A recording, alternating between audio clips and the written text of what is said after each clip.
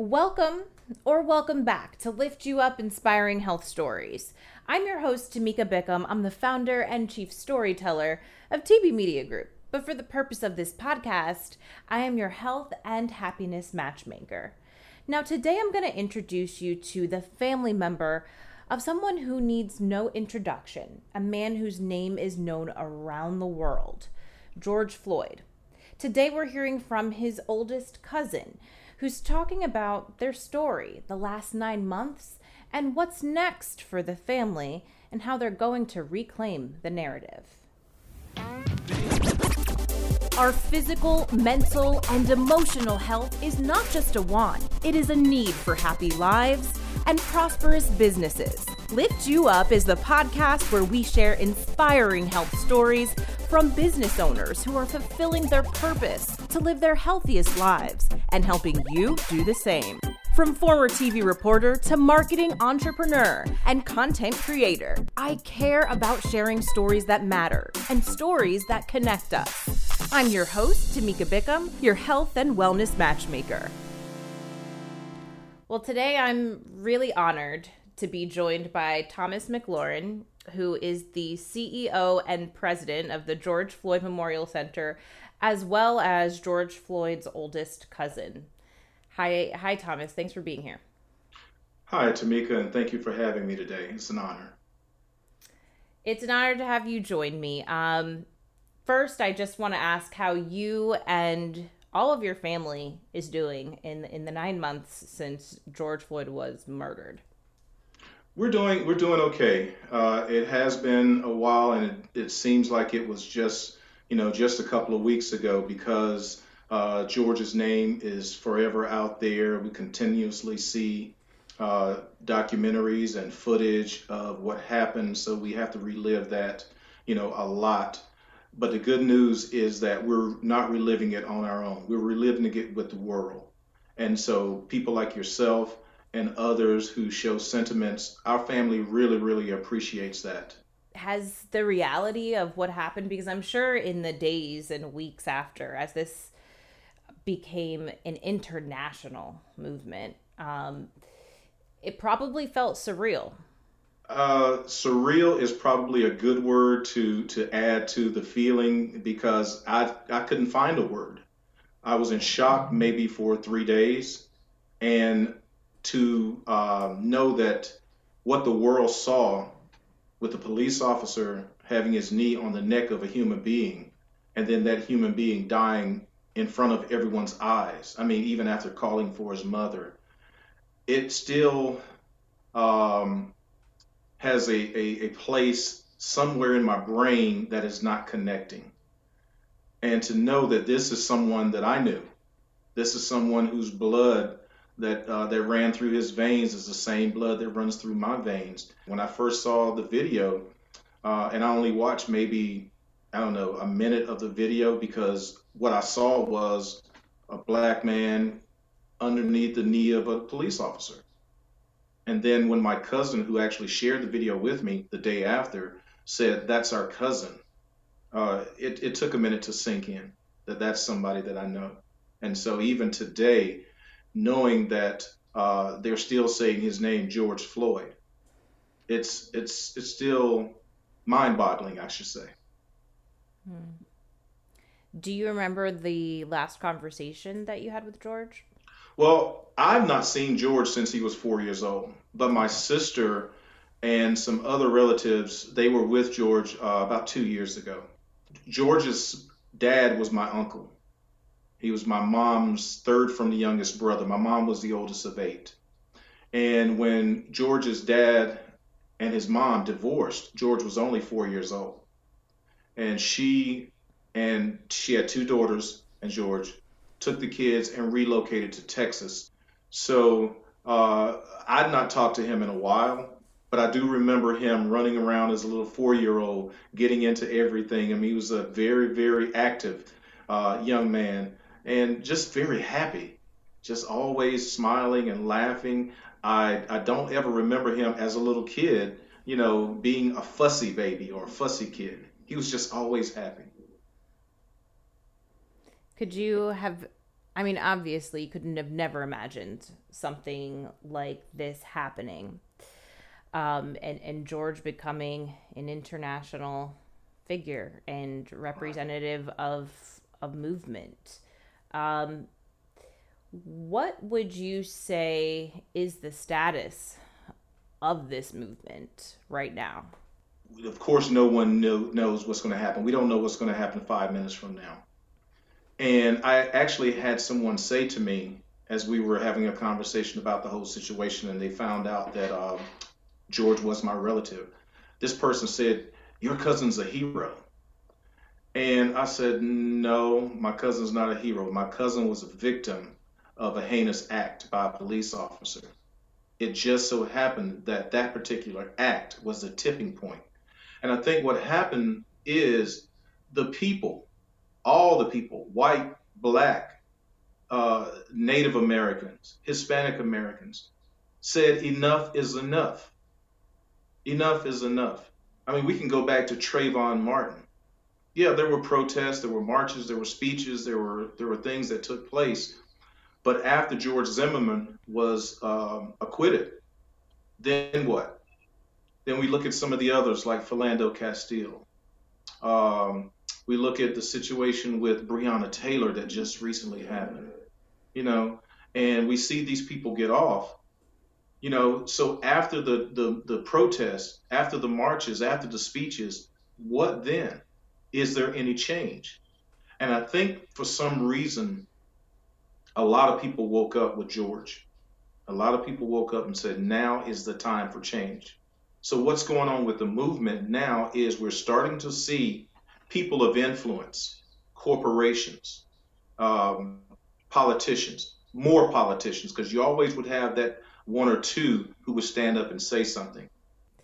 I guess for me, and I'm sure so many others, the part that makes me so angry is all those names you just listed, the protests that have come before, and this being the tipping point. Why did people need to see such a heinous act for 8 minutes and 46 seconds on camera to finally start putting their money where their mouth is?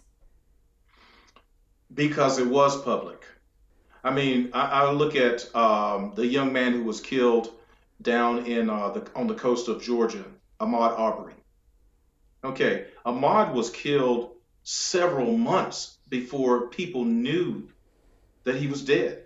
I mean, people in that little area knew, his family knew, friends knew, but the world did not know anything about it until the guy who claimed he was just riding along and he was videotaping it, until that particular videotape got released. But George's death took place in front of witnesses and the video went viral immediately. Was when you look at the demeanor of the police officers, especially Derek Chauvin, and his trial is supposed to start next month. If you look at the demeanor, to say you're doing your duty, but you have your hand in your pocket and you're being very cavalier, very nonchalant about that, that struck a nerve with people. And the other point about the nerve was George was saying, "Mama, I love you."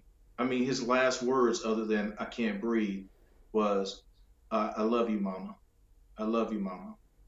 I do agree with you that I think we have seen change that we haven't seen before since this. I want to ask you about something timely that happened, reportedly out of the LAPD.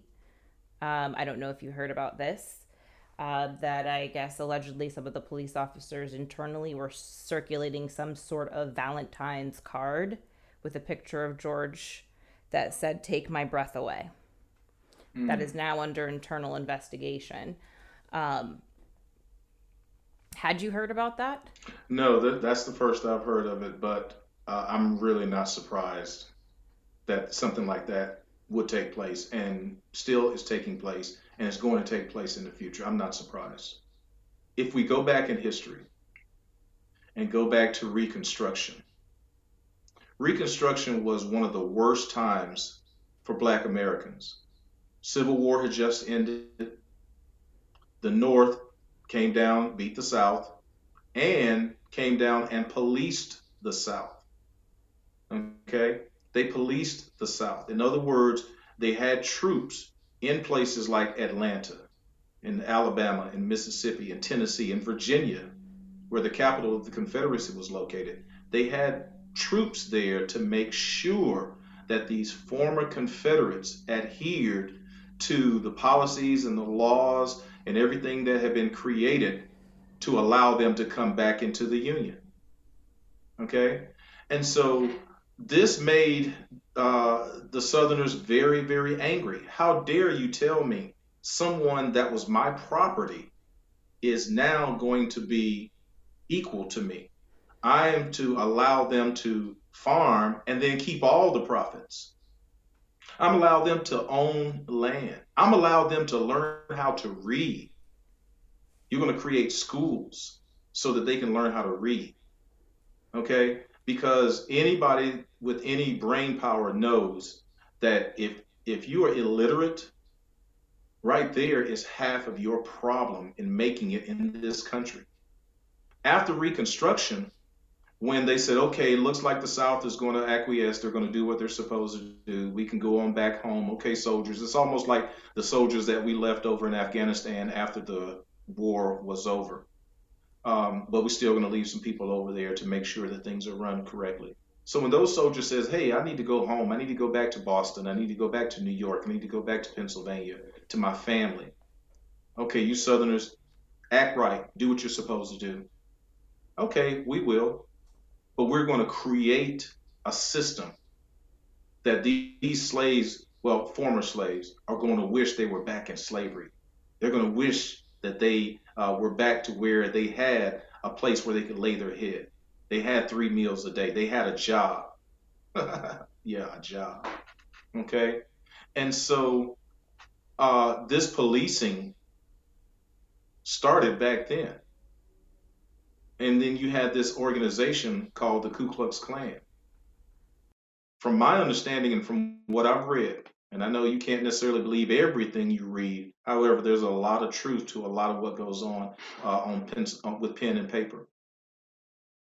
A lot of the Ku Klux Klan members were actually local sheriffs, local deputies, local police officers. So stuff has perpetuated itself for years and years and years and years. So for someone to create a Valentine's card and say, take my breath away, with a picture of George, I'm not surprised.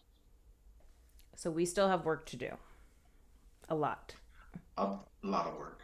You do want to be part of the change, and positive change, and using such a horrific situation and instance that impacted your family directly and turn that into something positive. So I do want to talk about the George Floyd Memorial Center. Tell me where the idea came from and where things are right now. Okay. Well, a couple of days after the death of George, the family, we had several Zoom calls planning his memorial service. As you know, there were 3 memorial services that took place. Where he was murdered in Minneapolis, there was one that took place there. And by the way, George moved to Minneapolis to get a fresh start. Because as I said, he was no hero, but he was also no saint. He was no angel. But then who is? We all have our skeletons in the closet. So there was a memorial service that was held for him there. His family in North Carolina wanted to have a memorial service there, his birth state. And then, of course, where he grew up in Texas, which is where he's buried, and he's actually buried next to his mother. So as that was unfolding and they were coming up with ideas of what they wanted to do for the service, I started talking to one of my uncles who actually lives in Raleigh, North Carolina. And he is my uncle who is just under George's dad. We started talking and we said, we need to do something. We need to do something because we know that there's going to be a lot of people trying to capitalize on the name George Floyd. So I immediately went to GoDaddy and started buying up domains to keep people from just capturing those domains and then trying to capitalize. Because if you got a domain that everybody wants, I mean, somebody might offer you $20,000 for it. So we didn't want that to happen where people just started making money off of his name. So I started getting domains, and I said, we need to create some sort of memorial center. And so I said, we want to do something to honor the legacy of George, but at the same time, do something to give back. As mentioned earlier, I'm a history buff. I love history. Uh, Another person who is a favorite of mine is Mahatma Gandhi. And one of his quotes simply says, "You must be the change that you seek." So I started thinking of what can we do? Well, one of the first things we decided we wanted to do is we want to create a scholarship fund for kids who may want to go to school but may not have the wherewithal, and we can maybe put a little money towards their school. We also wanted to focus on HBCU schools as well as technical schools. Okay. We decided to put the center in Raleigh, North Carolina. Now, he was born in Fayetteville, North Carolina, but Raleigh is the capital city. It's the center of tourism. Between Raleigh and Charlotte, when people talk about North Carolina, they usually think about those two places. But Raleigh is right near the Research Triangle with Raleigh, Durham, Chapel Hill, major schools there, tourist attractions, restaurants, hotels, all those type things. And so we decided to create the scholarship fund. We have some educational programming that we're working on, as well as other types of e-learning ventures. And we want to create a museum so that we can share some of the art that has been depicted, not only of George, but of lots of others, such as Breonna Taylor, and a lot of the others that we named. So that's where the idea came from, is we want to do something to give back. We talked earlier about after the speeches are done, after the protests and the marches, then what? And so that's where what we're going to do came from. Why specifically this? The scholarships, the giving back, the programming, the e-learning, the museum. Why is that so important to you? Well, scholarships, obviously, because we know that there's so many kids that go to school and have to get student loans, and they end up in debt. You don't necessarily have to be a 3.8 or 4.0 student. We're looking for those kids that may be marginalized, like George. George, wanted to go to college. He wanted to go on and pursue a career in sports, but he just didn't have the aptitude to get into school. And so we can do something to sort of sway kids away from, well, I need to go do this to earn money, or let me just hang with these guys that aren't going anywhere. And then the other programs, as I mentioned earlier, you have to have some knowledge, you have to have some education. And we're in such a different time now, to where we look at so many kids that are coming out of college and find jobs in their fields because they may not look early on at the fields that are hiring. I like what you said, that this just isn't for the kid with the 3.6, the 3.8 who is excelling in school, but those kids who may be marginalized. And using George as an example, hey, he is not a hero, but he's also not a saint. And I know we had a conversation offline that he grew up in poverty, right? He didn't grow up with opportunities that a lot of other kids have. So is it kind of taking a look at that situation as well and saying, hey, how can we prevent this cycle from continuing? Unfortunately, Tamika, the world is about cycles. And we see some of the same things over and over and over again. Now, one of the things that I'm very, very comfortable with is that in the year 2190, I may not be on this earth, because that's a long, long, long time from now. However, There was a time that I showed up, and then there's going to be a time that I'm going to leave. This time that I showed up is called my birthday. The time that I leave, they're going to put that on the other side of my headstone. This is when I left this earth. But I found out that those two dates are really not that important. What's important is the dash in the middle, and that's what you did while you were here. So it's important that we do something at this time. And if I can help 1, 2, 10, 100 kids, then I fulfill something that I was put on this earth for. Okay? And so getting back to the part about cycles, I just did some research on W.E.B. Du Bois, and I found out that in 1897, W.E.B. Du Bois and his wife and a colleague actually moved into one of the poorest neighborhoods in Philadelphia because he was on a mission to find out why is it that a lot of these people in these inner cities are struggling? What's the answer? And then what's the solution? And so he actually moved into the neighborhood and lived for a year. He did a lot of interviews. He did over 5,000 interviews with the people. He did some mapping to find out where are the grocery stores, where are the health clinics. And basically what it came down to after he got through with everything was he deduced that these people are living in the state that they're in because of lack of education, especially literacy, crime, drug use, the way they viewed themselves and the way the outside world viewed them. And then this last one was kind of puzzling to me. They were very leery of strangers. They didn't trust strangers.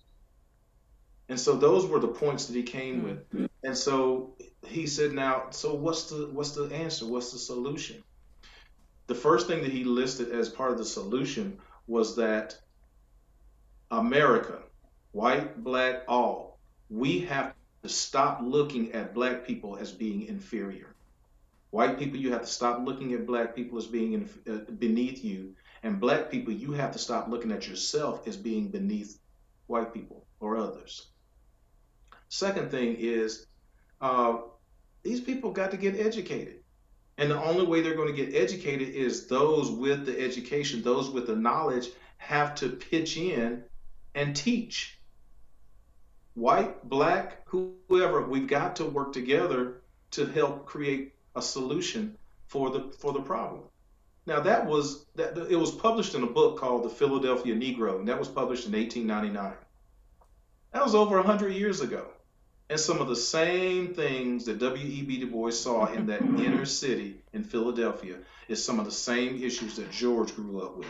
He grew up in public housing.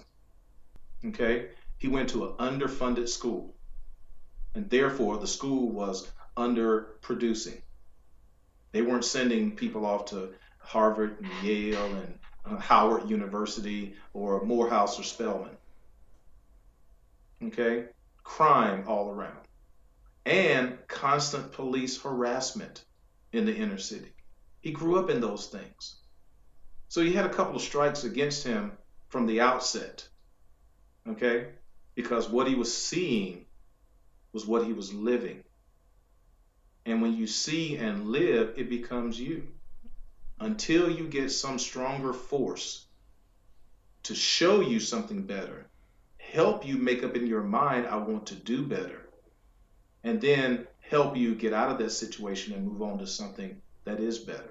It's like a drug addict. They say the first thing that a drug addict has to do is admit they got a problem. Right. Absolutely. And the thing is, we are products of our environment. And yes, people could say all day, well, you just have to want to do better. Well, what if you don't know what do better is? Because you haven't seen it. You haven't been exposed to it. That takes somebody, like you just said, somebody else showing that to you. Yeah. Right? So, I mean, all the time, if we can visualize, if we can believe it, we can achieve it. Well, you don't know what you don't know. Exactly. And one of the things that I've always said is I really, really want to be in a place to where I can help black kids understand we can do more than sing, dance, and play ball. I play 7 instruments. Part of it is a gift, and actually Wow. one of the instruments I play is guitar. And the person that taught me how to play guitar was George's father. He was a phenomenal guitar player. And when I was little, when I was probably George's age, 4 or 5, when the last time I saw him, my uncle would sit me in his lap. And then he'd have the guitar and he'd have my fingers, although they couldn't really stretch across the fretboard, but he'd have my fingers sort of position, whatever. And I saw that and I just looked and I picked up on it. But I was in an environment that fostered that type of stuff. Exactly. You know, Exactly. it's like they say, hey, pull yourself up by your own bootstraps. Well, what if you don't have any boots? Right. What is your message this Black History Month in 2021? And I ask that because I think due to the events over the last 9 months or so, I have had clients and I see corporate companies and I see nonprofits, all different types of organizations wanting to make sure they acknowledge Black History Month, really double down on their messaging, put more investment, money, dollars behind Black stories and Black Mhm. history. That feels different this year than in years past. What are your thoughts on that? Well, first and foremost, um, Black History Month.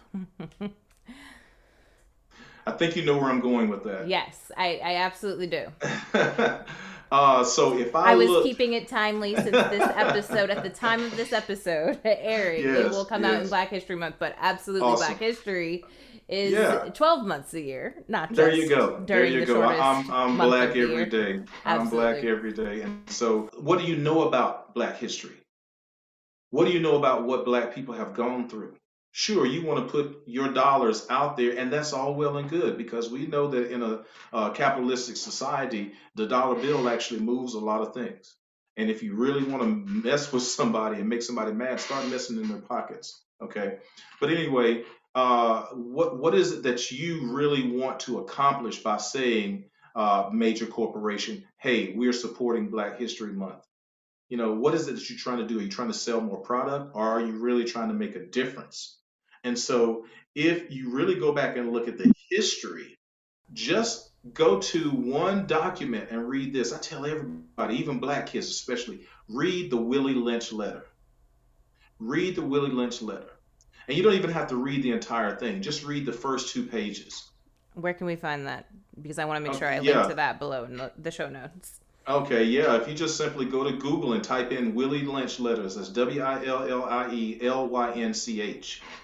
Willie Lynch was a plantation owner down in the Caribbean, and some of the Virginia plantation owners were having major problems with their slaves running off, being disobedient, and so forth and so on. Now, he ran a major plantation because if you look at the Caribbean, the population of the Caribbean was like the population of South Carolina. There were more slaves in South Carolina than there were white people. A lot of people didn't know that. Just like in the Caribbean, there were more slaves down there than there were white people, but yet and still they had control over them. Well, part of it was because, blacks didn't have guns or weapons, you know, but they had major control because they had control over this, over their mind. And so they asked him to come up and say, man, what is your secret? Tell us, how can we get our slaves under control? And I'm not going to give you the whole spiel, but I'm just going to give you a little nugget because this right here really, really sort of was the icing on the cake of all that he said. He said, I want you to get the biggest, baddest, blackest N word on your plantation. Strip him down naked.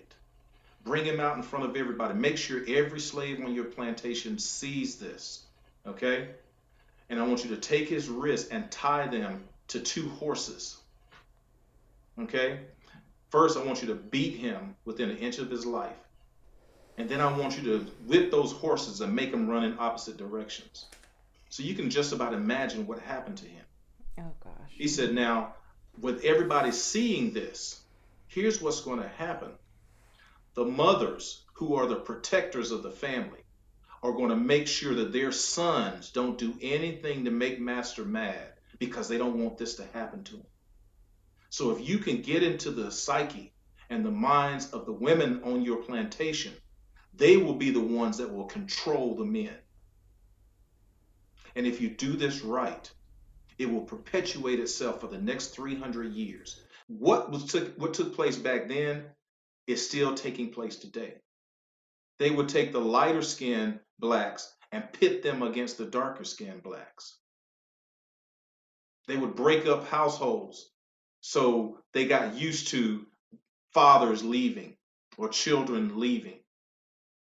A lot of the stuff that they did back then, it perpetuated itself. I want to kind of close on something we mentioned the other day as far as changing the narrative. Mm-hmm. And that kind of being the root of your why with the George Floyd Memorial Center.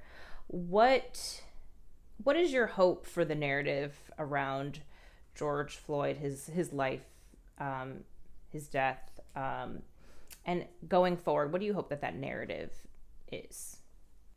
So I hope that people will say, yeah, this is not right for a human being to do this to another human being.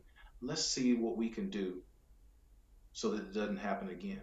It's like farming. You plant the seed, you try to till the ground to make sure that there are no weeds or, you can't control when the sun comes out, you can't control when it rains, but you do the best that you can with what you have. And you just pray for the best. And that's what we're doing is we're not going to stop until, we're no longer able to do, but we just hope that we can do the best that we can. Absolutely. And thank you for sharing that story and being so open and doing. I know you have a lot of work ahead with the George Floyd Memorial Center and a lot of planning ahead and huge projects that you're working on to bring all of this to life and really make an impact in Raleigh, North Carolina and beyond. So tell people how they can get in touch, learn more, and if they want to get involved, how they can do that as well. Okay, wonderful, and I appreciate that. But yes, we do have a website, and it's www.georgefloydmc.org.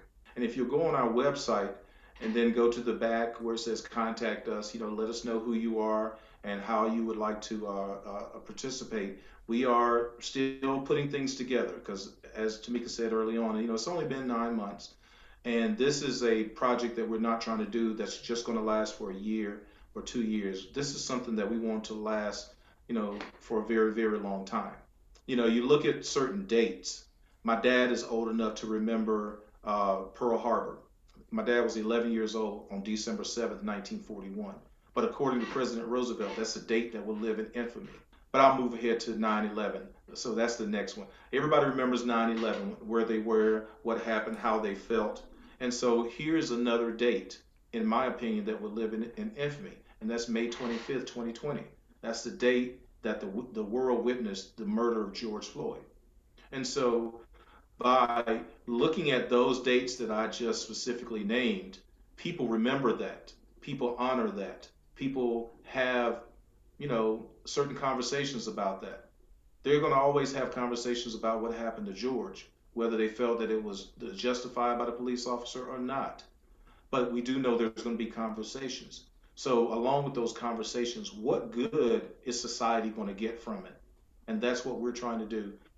So jump on, contact us, let us know who you are, and trust me, you'd be very much appreciated. Yes, we are 501c3, so your donations are tax deductible.